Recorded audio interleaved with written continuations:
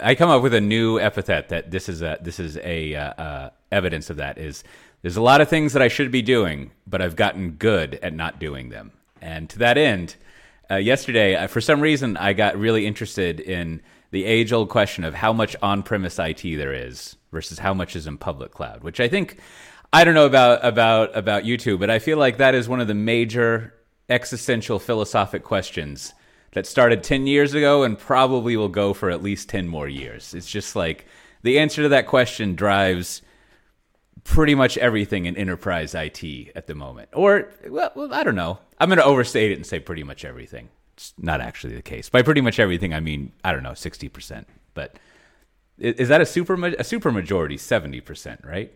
I forget. Yeah. No comment, but I know what you mean. I remember being on lots of projects back in the day that were all building up to data center close down sort of stuff. We want to close our data center. This is it. This is the big time. We're gonna get rid of our own data center and we're gonna move everything to the cloud. I remember being on loads of those and didn't once experience the data center shutting down. Yeah. And then moved careers, and did other things. But yeah. So what's the latest then? What's the story? Well, I'll tell you. I wanted to bring this up at the beginning here to get your two's take on this. Let me summarize what I sent a rambly, unedited memo on this in my midweek edition of my newsletter. But let me summarize what I found. One.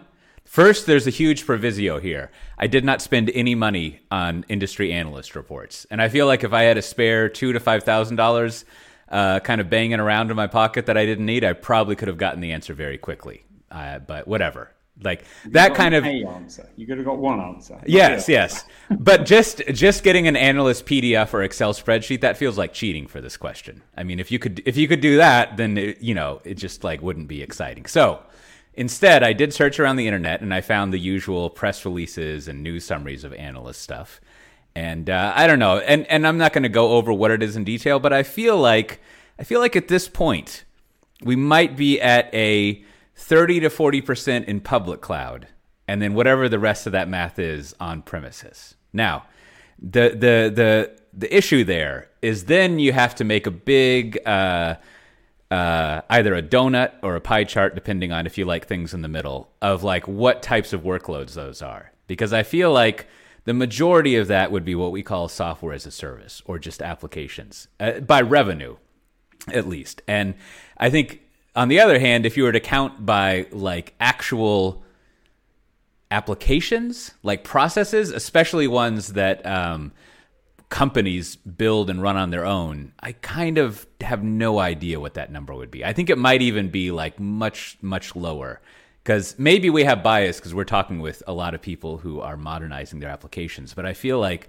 it's very rare that I come across organizations who are like, oh yeah, we're running all of our custom built applications in the public cloud. There are many, as you were saying, Ben, who are doing everything, or multi-cloud, as we like to say, taking on that cloud chaos. That, to use that fun phrase. But, it seems like it's pretty low. Now, in contrast to that, right after I decided I was spending too much time on this and I sent out my rambling missive, I went over to my other podcast Slack channel, and someone had posted a Mad Money with Jim Cramer interview with the CEO or head or whatever he's called of AWS, where hopefully this wasn't just offhanded, because I feel like it would be accurate if it was well studied and was backed up by a bunch of internal work. But the AWS CEO said that there's only about 10% of IT in the cloud. So there's a lot of TAM out there to eat up, a lot more out there, which I was told, as I like to say nowadays, never to do math in public. But if I did the math on that, that means that 90% of IT is still on premise, if we take that on faith. So we've got anywhere from... Yeah, I would say anywhere from 90% to maybe 50%, maybe 60% of IT is on premise. But you two, what are now, Ed?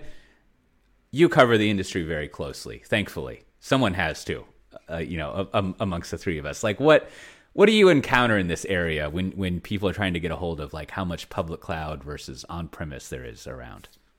So the first thing I encounter is all the analyst stuff. You learn very quickly, I think, to take all that with a pinch of salt, because It's probably accurate given their context, whichever analyst firm it is, right? But the numbers there vary forever. And it's one of those things, I think everyone tries to keep a feel on this one, right? I certainly have always tried to keep my idea of where do I think it is. I can't remember. I say I remember, but I don't remember exactly. Pat Gelsinger standing up at one of our conferences and putting up some figures around how much was cloud, how much was on-prem, and predicting where it would go. And it was a very, very slow sort of growth to the cloud, or slow migration. And there was a huge amount of flack at the time on Twitter and everywhere else that no, this was just VMware saying it's all slow and everything. And then I remember sort of thinking, fast forward 5-6 years, and actually his were about right. It was a lot slower than at the time the AWS everyone else was saying it was going. And I wish I'd kept those actual figures so I could see, was it exactly right, spot on roughly? But definitely slower than a lot of people have said. I mean, I could benchmark my stuff on my home lab. I used to have probably at its peak, about 6 servers in my home lab, and now that's gone down to 2 servers really, which are both currently turned off. And I run my unified stuff for my networking on a cloud service, and that's about it. I turn them on occasionally. I still like the idea of being out of them. The rest has gone cloud. And I just think, I'm a microcosm of everybody. So those absolutely are the figures. Yeah. So do you like, I'm going to throw a few numbers at you here. Do you feel like, do you feel comfortable with a 50-50 split, or do you want more like a 10-90 split? Which would you go closer to? I'm going nearer to probably sort of 25% cloud, 75% on-prem.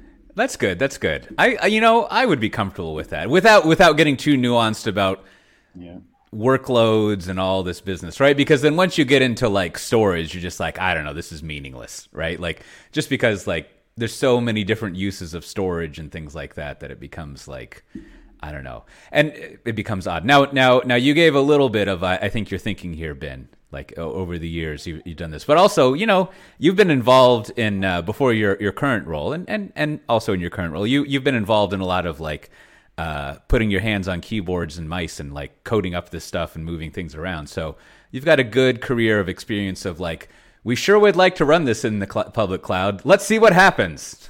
like what's your sense for, maybe I don't know, you can erase this framing of the question, but when it comes to like the more widely used application architectures, are they like ready to all run in the public cloud, or are they still sort of like better not making that decision at this point? Which is not to say they would run on premise. It's just like it could be cool either way, and you've got to figure out what is best for the application.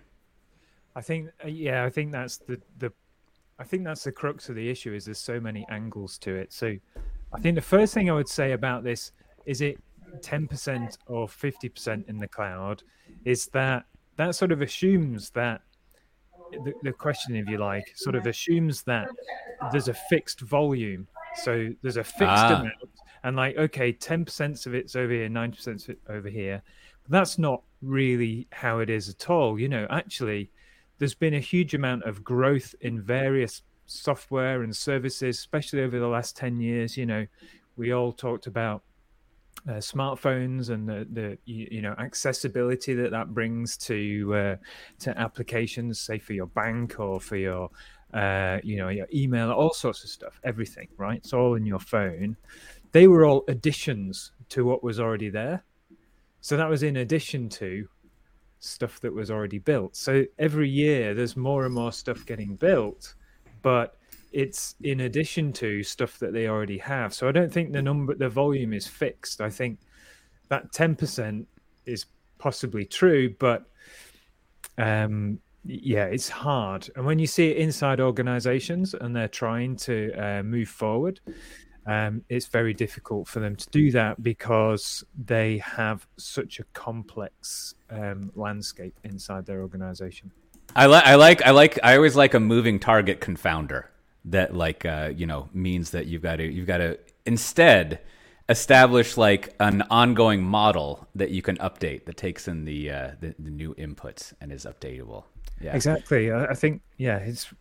I would say it's probably maybe sort of 20-25%, like Ed said, but also the industry itself is also changing. There's been a lot more talk recently about things like sovereign cloud, where actually, public isn't right, private data center isn't scalable, so therefore, we need something that's kind of in between, something that a government or a particular territory or region or whatever can sign up to as being okay. That's what we see as being the right answer to this, and that's also muddying the water somewhat, because it's not sort of, is it public, is it private? It's sort of somewhere in between, and you might never know what's on there because tell you.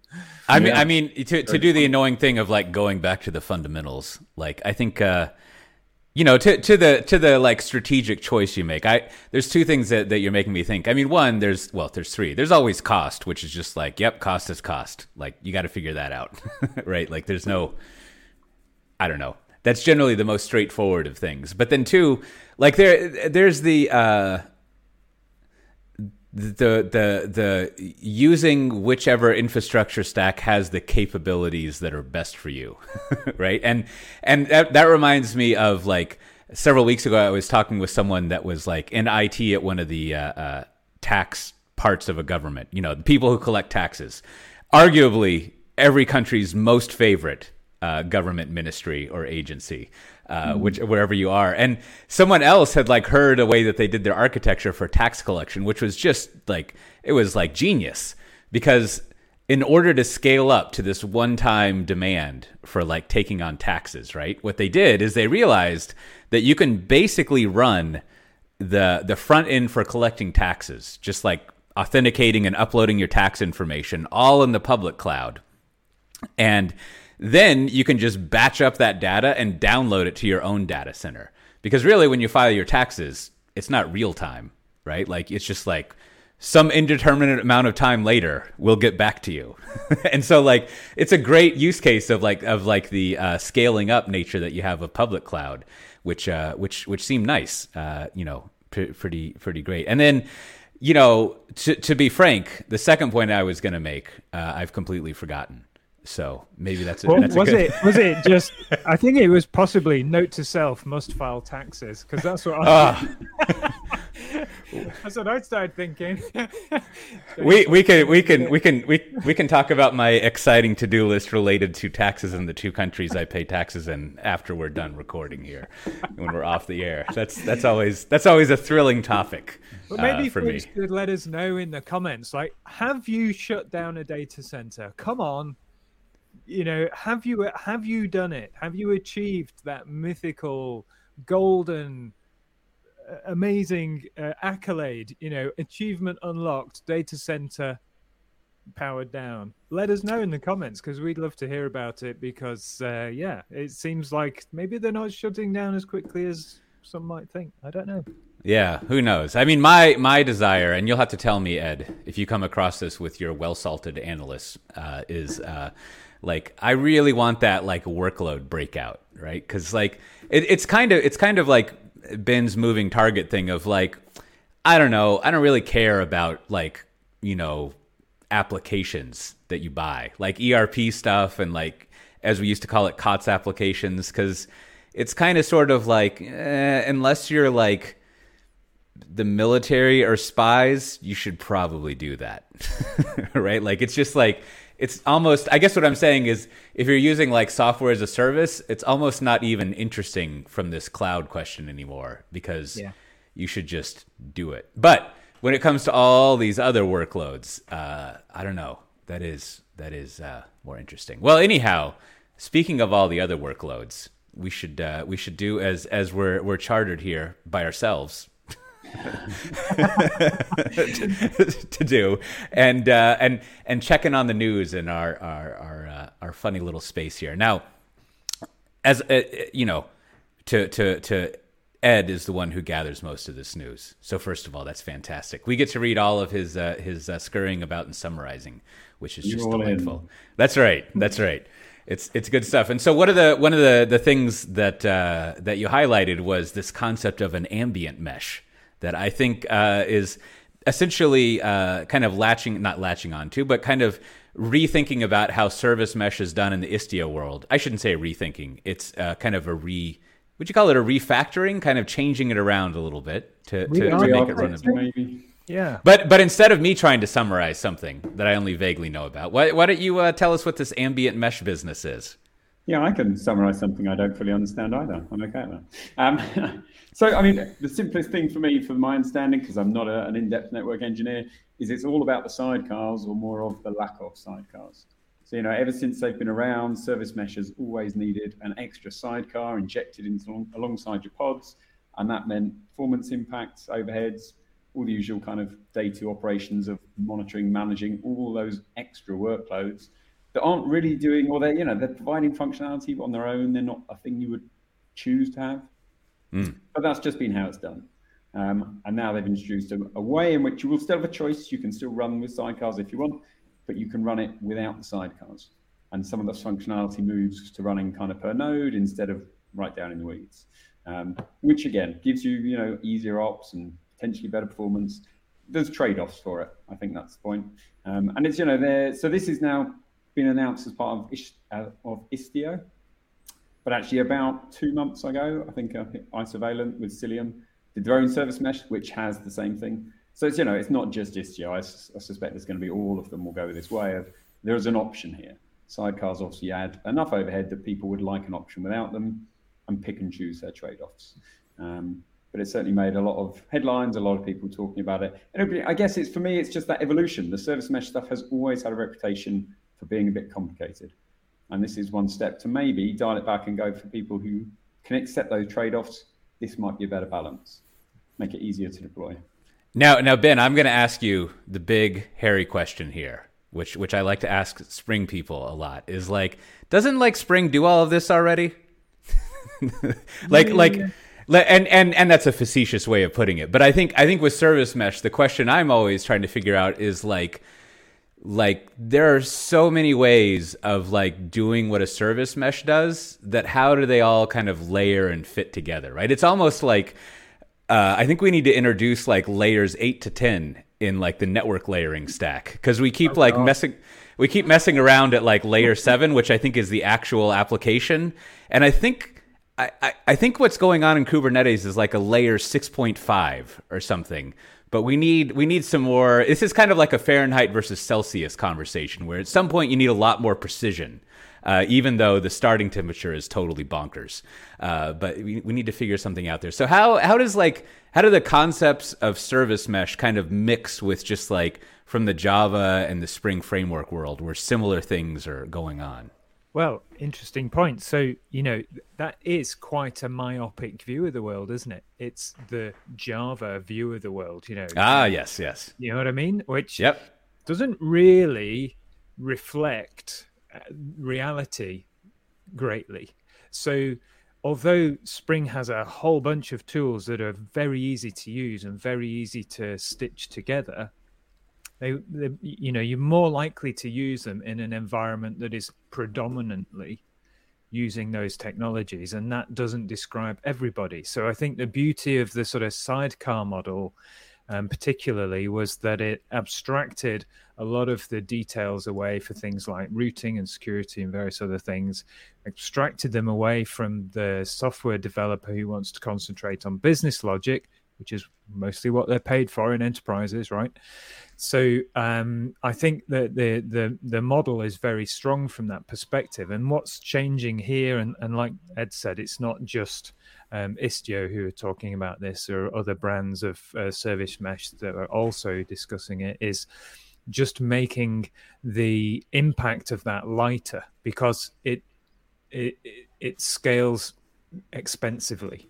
If every pod has a sidecar with it, then, and you have 2,000 pods, you've got 2,000 sidecars. If you can reduce that down to instead having a sort of a node sidecar instead, then you only have one sidecar per node. Then the volume of those things is much less, and the cost to run that stuff is much cheaper. So from that perspective, certainly from a cost perspective, it makes a lot of sense. And I think they're quoting sort of 75% in a typical scenario in terms of cost savings based on where they were to where it would be in this new model.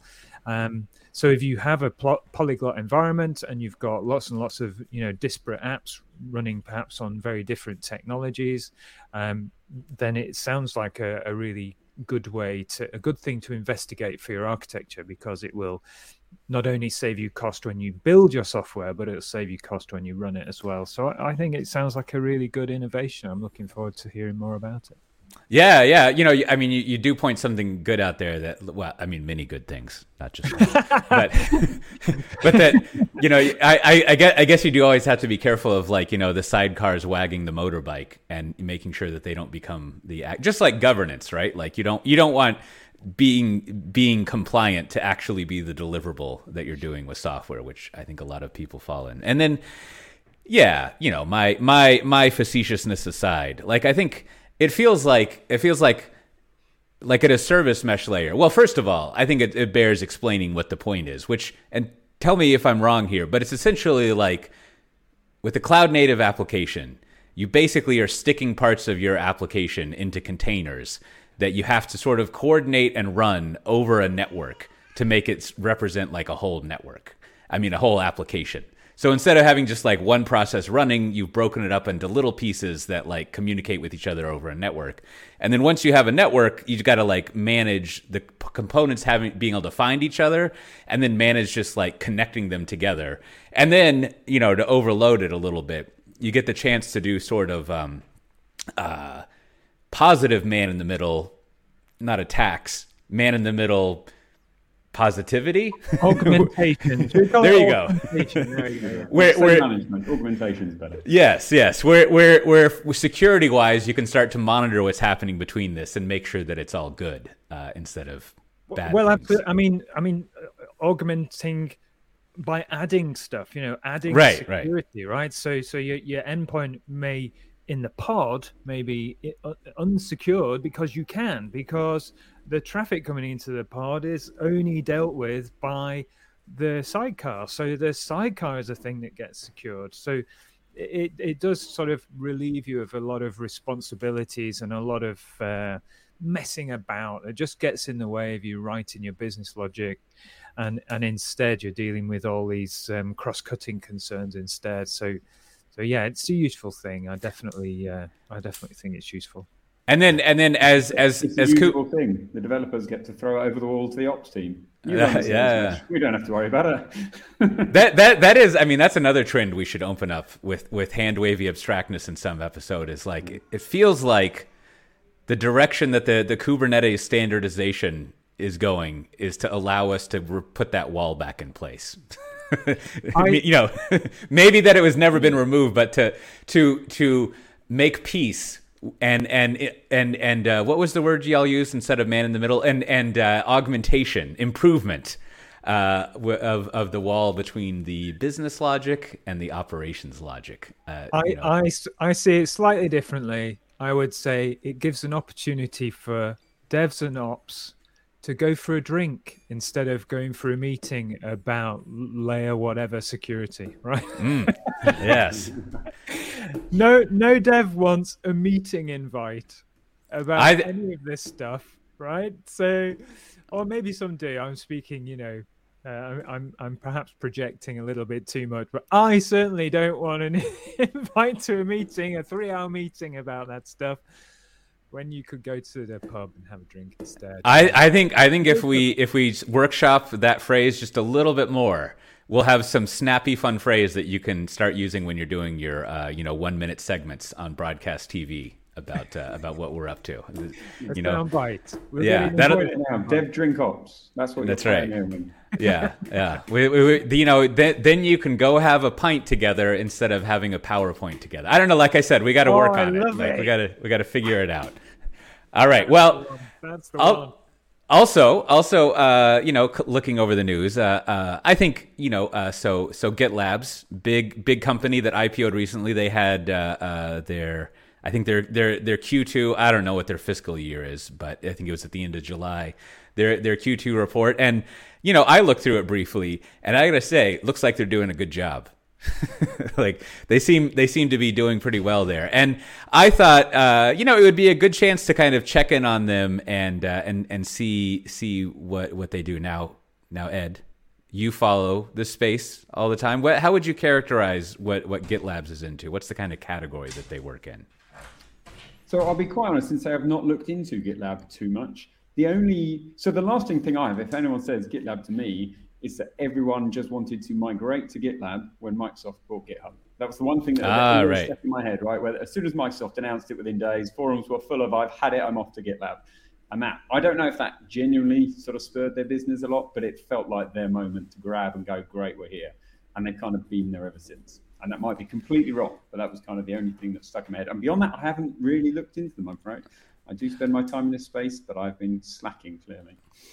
I've had the fortune of working for businesses that both used GitHub and GitLab, and GitLab was extremely popular, mainly because it had the ability to be installed on-prem, right? You could actually put it inside your data center, back to data centers again, and you could have all your own code, and devs will get the same Git experience that they're used to elsewhere, but they could have it sort of in a controlled environment, if you like, where they're building their private libraries inside their enterprises. So it was very popular already from that perspective before the sort of announcement of Microsoft buying GitHub, which I'm sure did accelerate it somewhat as an alternative.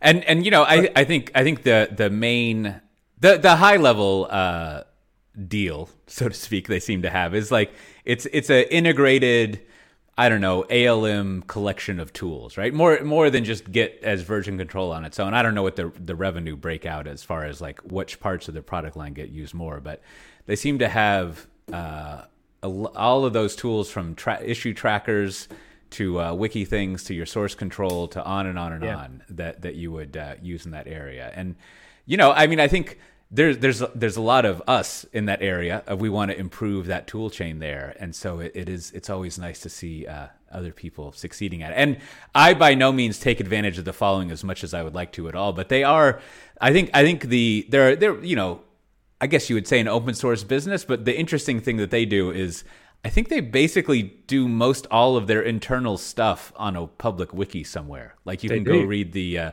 quarterly marketing planning and OKRs and things like that, which is kind of fascinating to, as I say, I don't actually go look at it that much, but it's a fascinating potential. And they're remote first as well. They've been remote first for a very long time. And their HR manual, for example, is one of those things that is online, and you can find out all about how they operate as a company, how they operate their IT, how they support the folks that they have, working from home from places all over the world. One of the most interesting things that's in that manual, to me anyway, is that they don't buy Windows. So they don't supply staff with Windows laptops and stuff. It's like, no, we're not doing any of that. We want a different approach to our network and the way that we work and the way that we support folks who are working from home. So very interesting that they've turned their back on Microsoft Windows, which is kind of like, the mainstay of enterprises everywhere. But now, I mean, the major consequence of that is their pivot tables aren't going to be as great as other companies. Because, I mean, everyone knows that if you want like the best Excel tools, you have to run it on Windows. So there might be a few tells in their analysis. I can't say anything about Office Suite, right? But Windows operating system is definitely in there as like, no, you can have Apple or you can have Linux. But so it's actually like policy about what you can run. I was going to say, because I don't even know if you have to pay for Windows anymore. But I see if it's kind it's kind of against networking policy, then that's interesting. Yeah, but there is a license for the desktop. So they don't want to pay that license for the desktop. They don't trust it. They think it's not very secure, I think, from judging by what they say in the manual. And they want folks to use Apple or Linux, which I'm very proud of using Linux, so I'm all for that.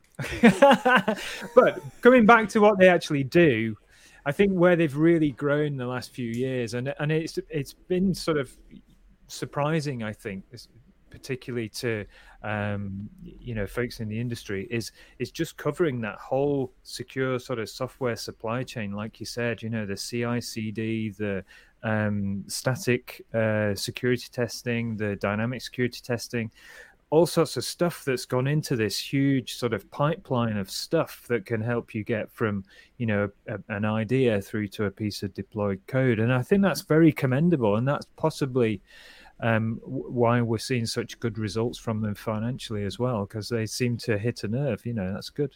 As do we.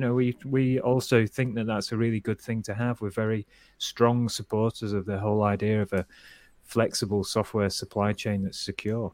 Well, speaking of security, the Sneak State of Cloud Security report was out. I think you enjoyed pouring through that, right, Ben? Is that? I did have a look. Yeah, and before we get to that, you pronounce it Sneak, right? Is that how you like that? Seems like I always thought that was an odd choice for a security company name, but it's still pretty good. Sneaky. Yeah, I know what you mean. But yeah, Sneak and with an interesting spelling as well. I think some folks get caught out from that from time to time. I've definitely seen PowerPoints with the wrong spelling in there. So yeah.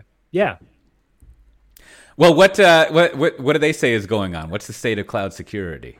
Well, yeah. So they've done this survey. I think there was 400 respondents working in the cloud security arena, because of course they've got products in that area as well. I'll give you some of the highlights if you like.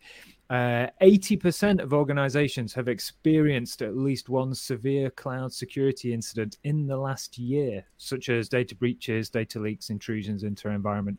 80%. So, 4 out of 5. That's a lot. But also what's interesting is that there were some findings in there about who's most susceptible. So most susceptible, they say in this survey, things like public sector organizations, which you can kind of understand because the perhaps the investment is difficult to come by if you're limited in budgets and that sort of thing. And also, what did it say? Public sector and the best were actually enterprises, the sort of folks that we deal with. So, who knew if you spend on good tooling, you get better results. So that's a good finding, I think, from that report generally. I think that's good. And I think one other thing I'd like to call out, I reckon, was that 77% of organizations cited problems with poor training and collaboration as a major challenge. Now, I like to mention this because I did a video recently about what if your platform actually trained your people. So go and check it out on YouTube if you haven't seen it, and we'll put a link in the show notes. But yeah, if your platform helped train your people, maybe that can reduce the burden that's causing 77% of folks to have a problem, getting the right skills and being able to solve this security issue. Well, I think this is a good chance for what hopefully will be a recurring segment called "Let's Check In with YouTube Star Ben," and see how is your YouTube strategy going? How are the shorts? Let's do a review of that. Or do you think it's not as regular as perhaps you made out there? Well, I feel like it's been a long enough time. You've had, since last we talked about this, you've had a couple of months to analyze what's been going on with your YouTube stardom. Well, what I did, you have any lessons learned?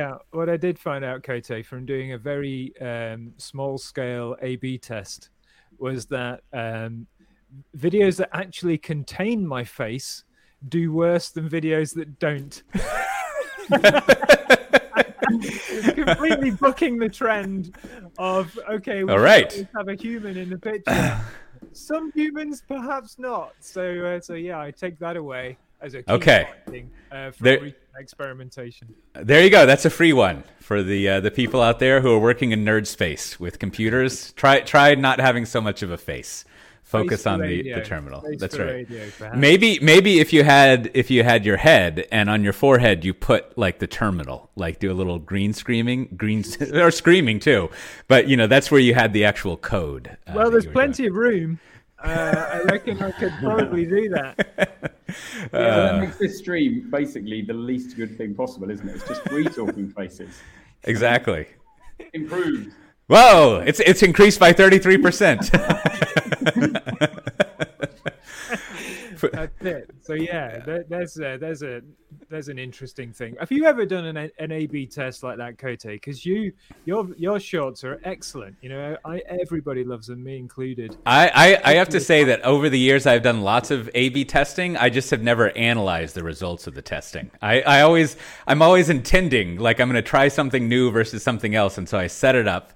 And every now and then I even set a reminder to go check in on something, but then I don't. So I don't do that analysis. I'm very, very waterfall in my approach. I just deliver the thing, and then that's it.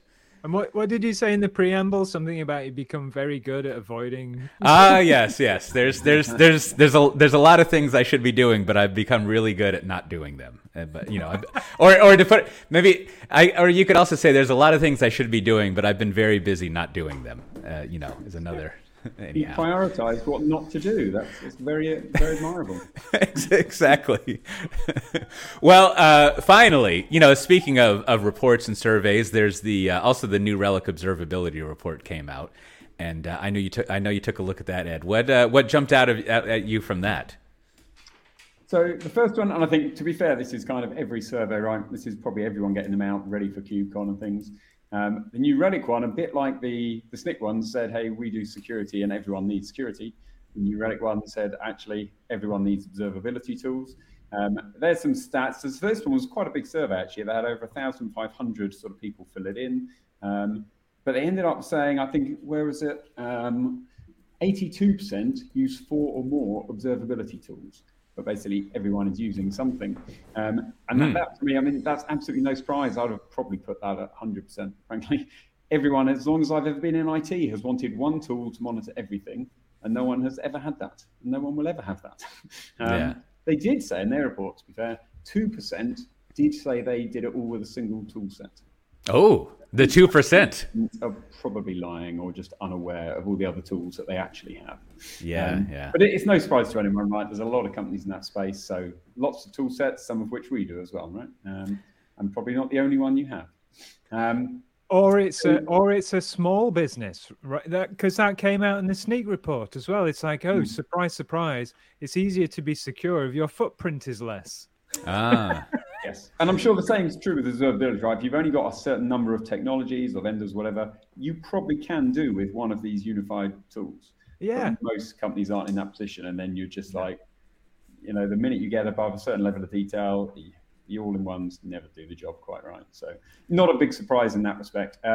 They did have a third of organizations rely on manual checks and customer complaints to identify interruptions. And again, I'd have put that number much higher, because however good your monitoring is, somebody will always either complain or find something you haven't noticed. But either way, it was an interesting approach of actually, for some people, right, that might still be the most cost-effective way of doing it. Customers complain, that's fine. That gives you a quick alarm, you fix it. Maybe you don't lose revenue, you lose a bit of customer interest, but for some that will work. Blockers for adoption of them, the biggest one was lack of understanding of the tool sets, I think, and what you need to do to get full stack observability. Which again wasn't too surprising. There's a lot of complexity in there, and I think people used to just think, especially from the IT sort of infrastructure side, well, monitoring is monitoring. I know what that is. And the new world of observability is a long way from that, and there's a lot more business understanding required, as well as a lot more sort of technical tooling.